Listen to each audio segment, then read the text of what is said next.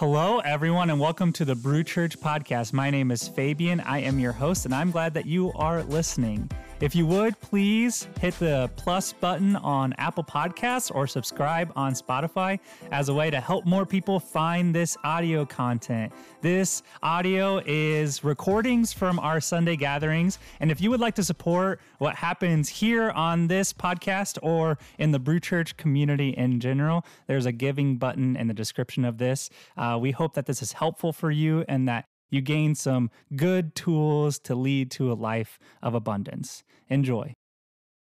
Today we're beginning a 3-week series all about joy, which feels appropriate because we're nearing the end of the winter season. What did the groundhog do? Like, did it see its shadow? What's going on here? Like this, did it see its shadow? Yeah. Oh, dang it. Okay, never mind. Yeah, I know. That's so scientific. So, who cares what the groundhog said? We're in the season where depression is usually really high, so why not talk about joy, right? Yeah, it's a great time to talk about joy. But also, joy is generally good. Like, joy is something that we wish we could have more of. And I think it's something that we deserve to experience. So what does it look like to have more joy in life? How can we experience it? And is it achievable? I don't really like that word, and maybe you'll understand why in a little bit, but is it achievable? Well, according to this person, you might know of him, the Dalai Lama, it's super simple. Super simple. All you have to do is train your mind. That's it. Cool. All right. We're good. See ya. That's it. Just train your mind. So this 87-year-old Buddhist monk has seen a lot of life. He's gone through some stuff. He had a pretty average life. At age 2, he was identified as the 14th incarnation of the Dalai Lama. At age 4, he was ripped away from his family and moved into a palace, and then things really went downhill. At age 15, he was thrust into the role of leadership of an entire country. What were you doing at age 15? I was working at McDonald's and playing video games. I was not the leader of an entire country. But the reason he was forced into this role was because, if you know a little bit of history, Tibet was being invaded by China. So his very first task as the leader of Tibet at age 15 was to negotiate with an invading army. How do you do that? Like, how do you navigate that? It's similar to what's happening right now in Ukraine. And eventually China invaded. And it's estimated that hundreds of thousands of people died. So imagine at age 15 being thrust into a negotiating role and being unsuccessful and then watching as thousands of people die. He was then forced to go into exile, leaving his own home country, while all the people that he was supposed to lead were left living under someone else's rule. And he's been in exile to this day. And he has probably one of the biggest groups of enemies that one person can have, the entire country of China. This man has seen the worst of humanity. And none of us would blame him for having a pessimistic view of the world, for not really believing that happiness and joy are possible, for complaining about how much life sucks. No one would blame him. And yet, he talks about happiness and joy all the time. He's written 2 books on the subject, and he apparently, people that have met him say that he lives with this internal sense of abundant joy. Many people say that he's like a big kid. When they meet with him, he'll like wag people's noses or tug on their hair and just do the stupidest things, like who knows why. And he brings laughter into his conversations. And in a 90-minute interview, he told Time that we 7 billion human beings emotionally, mentally, physically are the same. Everyone wants a joyful life. Joy is his thing. So whenever he says happiness can be achieved through training the mind, I don't think that it's toxic positivity. Just ignore all the problems and choose to be happy. Choose joy. I think it comes from a deeper wisdom. And it's a similar wisdom to what the author of the letter to the Philippians seems to be saying when they wrote, I've learned how to be content in any circumstance. I know the experience of being in need and having more than enough. I've learned the secret to being content in any and every circumstance, whether full or hungry, or whether having plenty or being poor. I can endure all things through the power of the one who gives me strength. Contentment and joy are intrinsically connected. And contentment seems to be connected to gratitude as well. But notice how the writer says, I've learned. And the Dalai Lama says, you can train your mind. There seems to be a wisdom that transcends both of these thoughts, that it's something that you can cultivate, that it's something that takes a little bit of work, and then you can experience this deep and profound joy. And I think part of that work is rewiring the belief that joy is found outside of us. In his book, Awareness, Anthony DeMello wrote this: when we were young, we were programmed to unhappiness. They taught us that in order to be happy, you need money, success, a good-looking partner, a good job, friendship, spirituality, you name it. And unless you get these things, you're not going to be happy. Once you get convinced of that and it gets into our subconscious, it gets stamped into the roots of our being. That's some powerful language. Like the idea that this message that maybe isn't spoken directly, but it's spoken through whether it's cultural expectations, whether it's expectations within our family, whatever it is, it's this message that gets deep-rooted in our hearts that to be happy means to have something outside of us to tell us to be happy. To be happy is to achieve certain milestones, that our life has to look a certain way.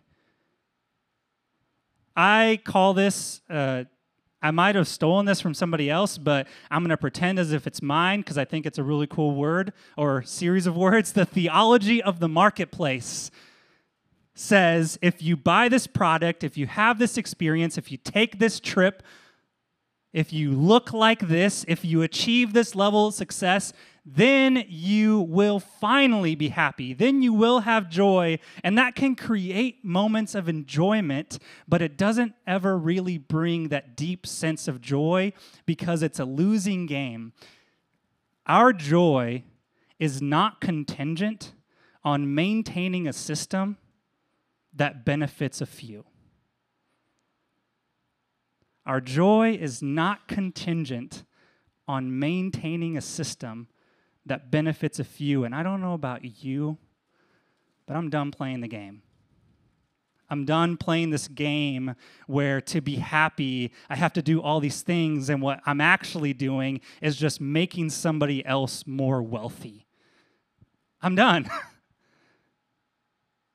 And just to be honest here, because this is a place where we are open and honest about how church can sometimes do things that are hurtful, church sometimes plays the game too, right?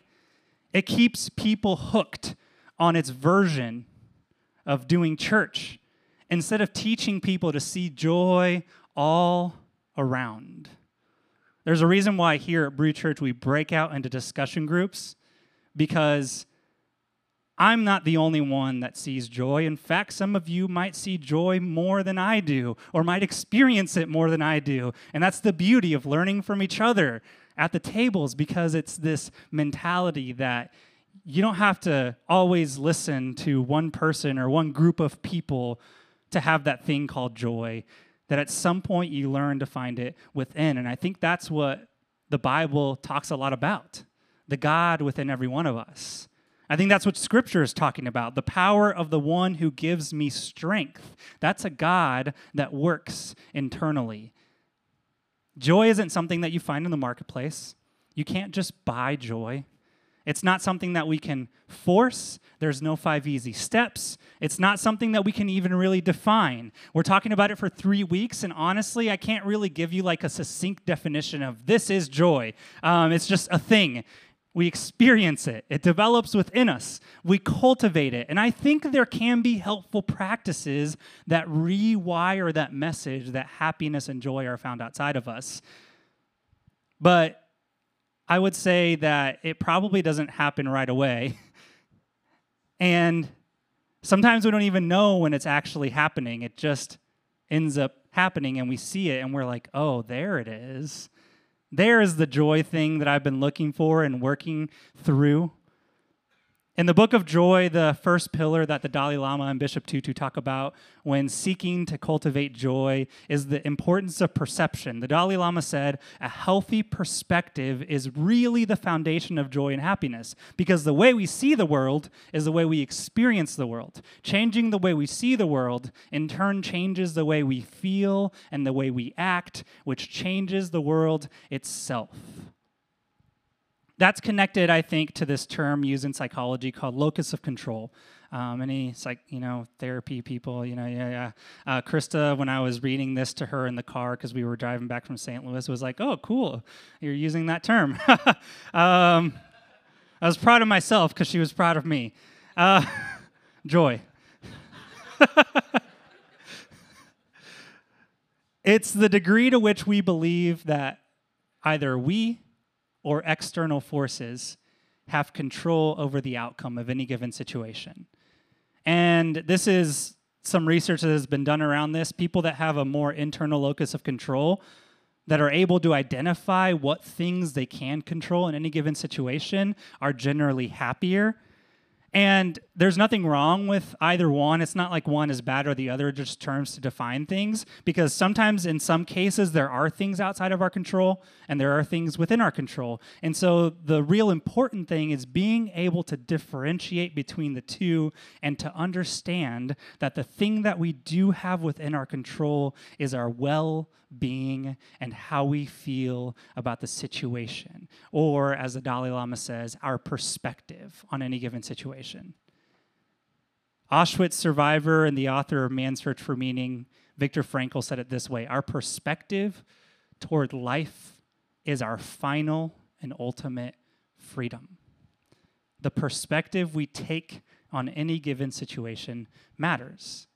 So when a situation is robbing us of joy and bringing us anguish, the Dalai Lama suggests to think about it from multiple angles, to have what he calls a wider perspective.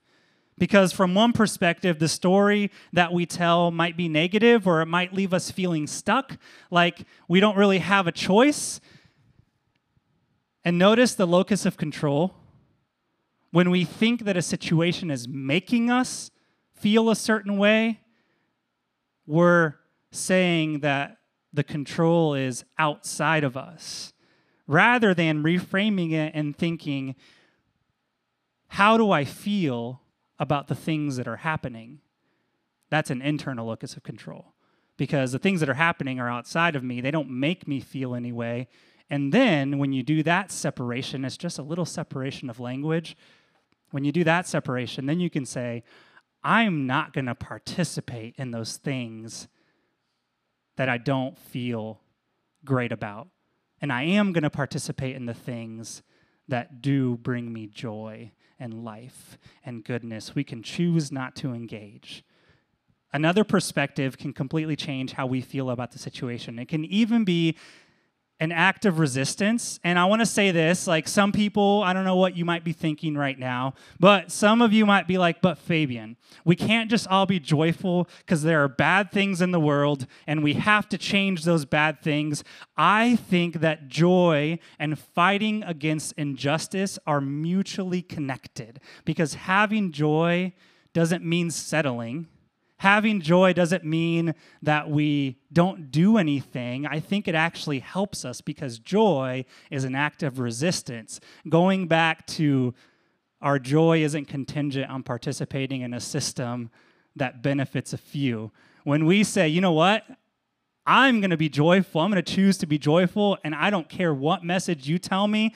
I don't need a Whopper to be joyful. I'm going to play with the song and have fun with it because that's what brings me joy. Thank you, Burger King, for bringing us joy with a wonderful song that you've created. This is a practice. It's a practice that cultivates joy over time. It's not something that happens immediately. I think that it's something that we do bit by bit, and eventually we start to see the difference. We start to notice when our mind is running wild with narratives that aren't helpful, and we pause, and we start to ask questions like, is that actually true? Is that actually what's happening? Or could I interpret it a different way? And what can I let go of, and what can I control? And I will admit, this is something that I don't do well.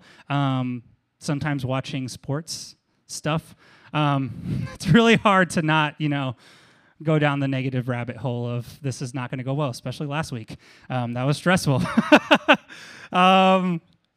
It's hard not to let those insidious narratives run wild in our minds, but through some combination for me of therapy, meditative practices, really helpful people, I've slowly but surely have seen the change. And it's not there all the time, but I've noticed it. Like, for example, going over to my parents' house used to be super anxiety producing for a variety of reasons, one of which I'll share. My mom's a hoarder, not just of things, but of birds. So there's like bird shit everywhere. And there's the things. So there's a bunch of birds and there's things, and it just gets stressful. I know that there's things going on, but it can get really stressful, and so it's hard for me to not go over to my parents' house and just like want to throw things away. Like, it's like part of me is just like, can we just rent one of those massive dumpsters the size of the house and just throw stuff into it? Like, we just got to get rid of stuff. But I've learned to let go of the things I can't control and choose to embrace the things that are good, to be present to the joy that is in front of me. A few days ago, I went over there. My mom had made some food, and she was like, hey, come over. She does this all the time. She wants to see me, I think, but her way of having me come over to see me is, hey, I made food for you. Great for me because I get food. So, but I went over there, and I noticed myself getting anxious and having all these starting to run wild in my mind. And it was just one little moment. I paused, and I was like, you know what? I can't control that or this or that. And so I'm just going to let it go. And I let it go. And then for the next 45 minutes, my mom and I just had a wonderful time. We laughed, just joked about all kinds of things. I finished my food, I gave her a hug, and I went home, and I felt full and content. And it wasn't this magical thing that just happened. It was all these years of meditation and letting go and processing some of these things that bring me anguish that led to that one moment. And I've had it in other places too, so it's not like that's the only moment, but it was this reminder that it's happening, that is working, that joy muscle is starting to work. It's something that we build, that grows. And maybe we can't always see the progress until we have those little moments like I did going over to my parents' house, this little moment where we reframe the situation and we all of a sudden feel different about it. We all of a sudden feel more at peace or more content or a sense of gratitude. And, we think to ourselves, this is what I'm going to focus on, or this is what I'm going to do. This is what I can control. And we come out of it feeling different than we have in the past. So I don't think this 87-year-old decrepit man is wrong when he says we can train our mind for joy. Thank you for listening to this episode. Peace and blessings, everyone.